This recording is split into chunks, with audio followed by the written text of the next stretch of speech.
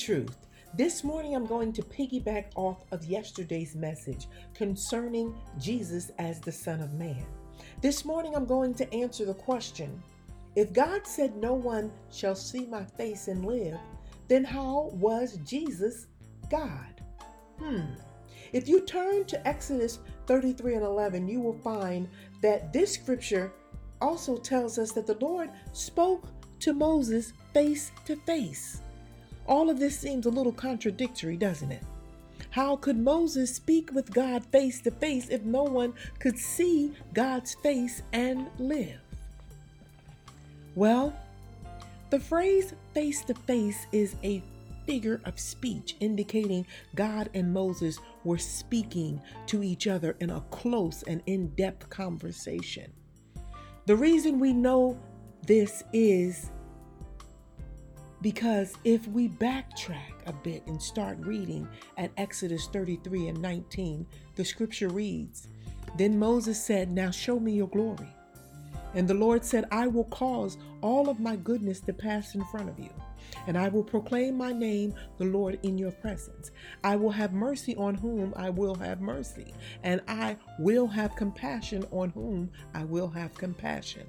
But he said, 'You cannot see my face, for no one may see me and live.'"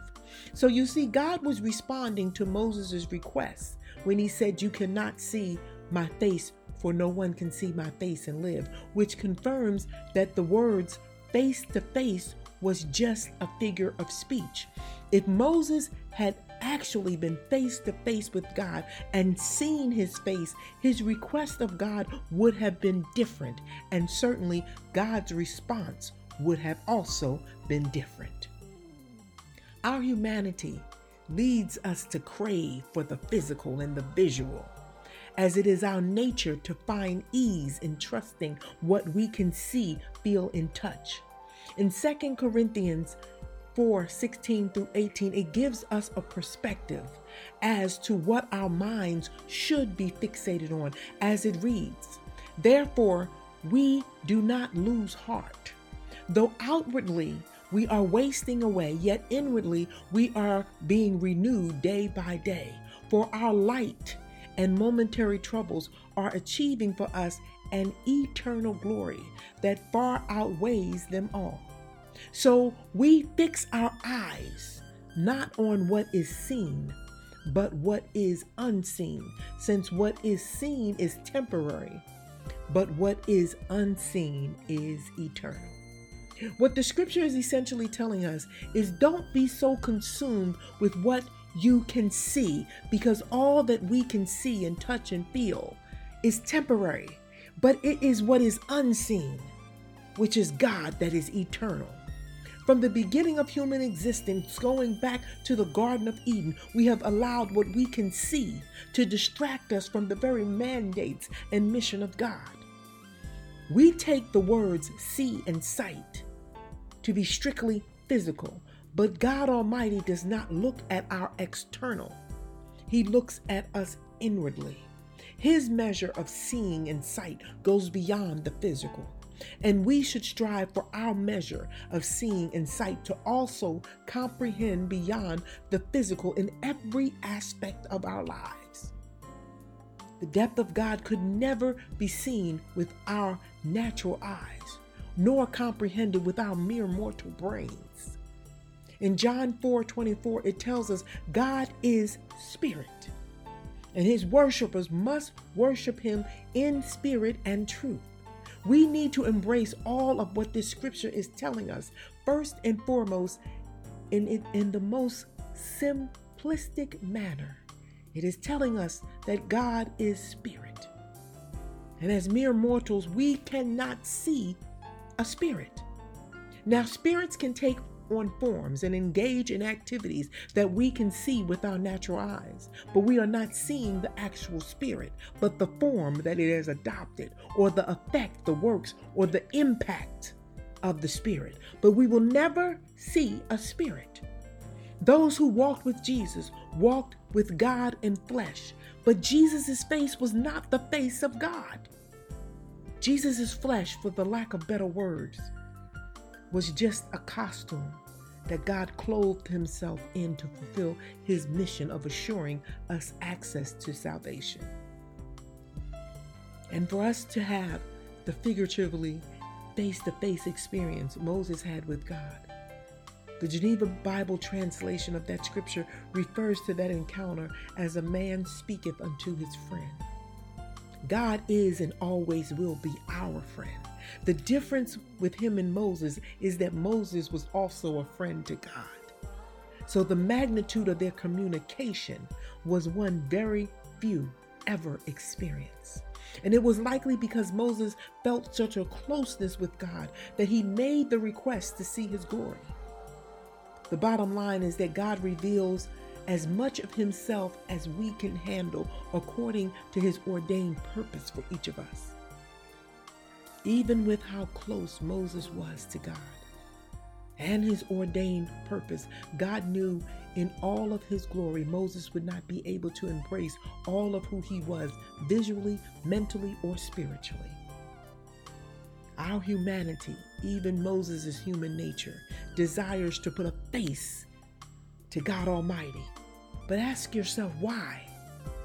The moment we reduce God to an image, our human nature will immediately begin to evaluate, judge, ridicule, and seek some form of association, hence putting God in a box.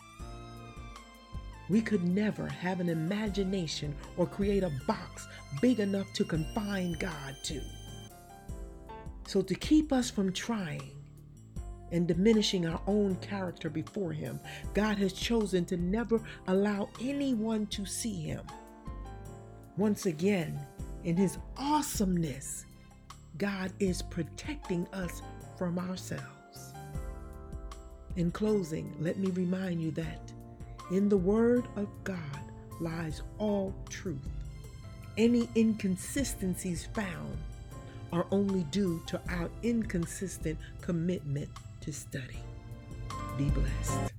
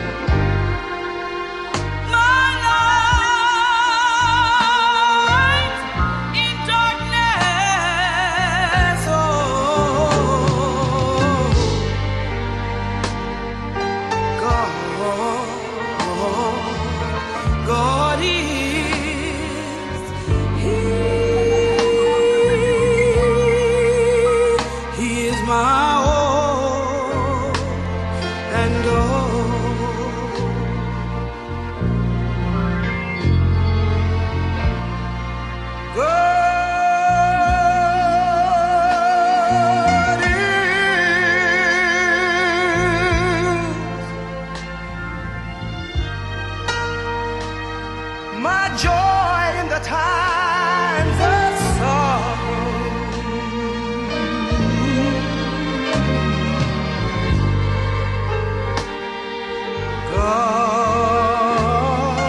God is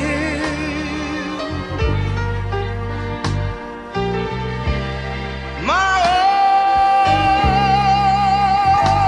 and all.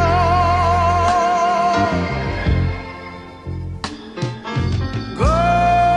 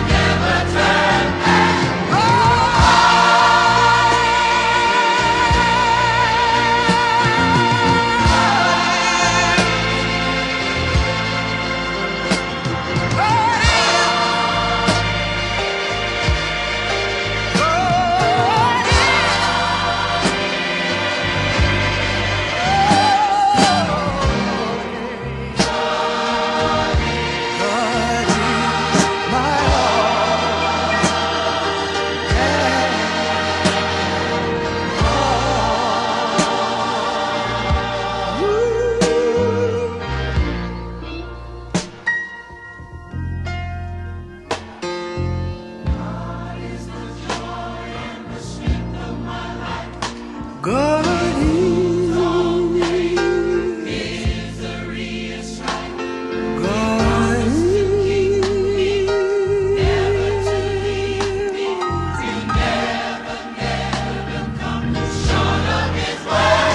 God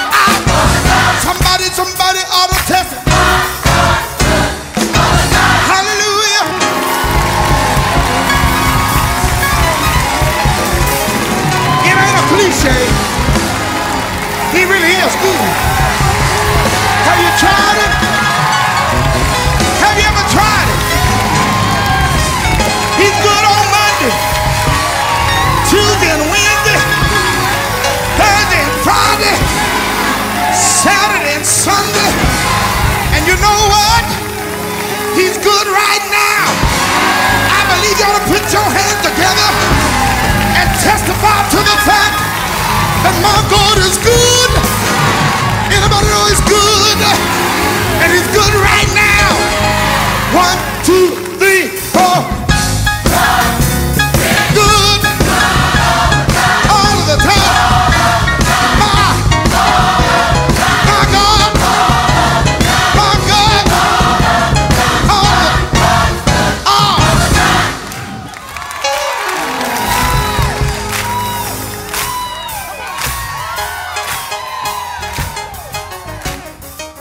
Anybody know the song by now?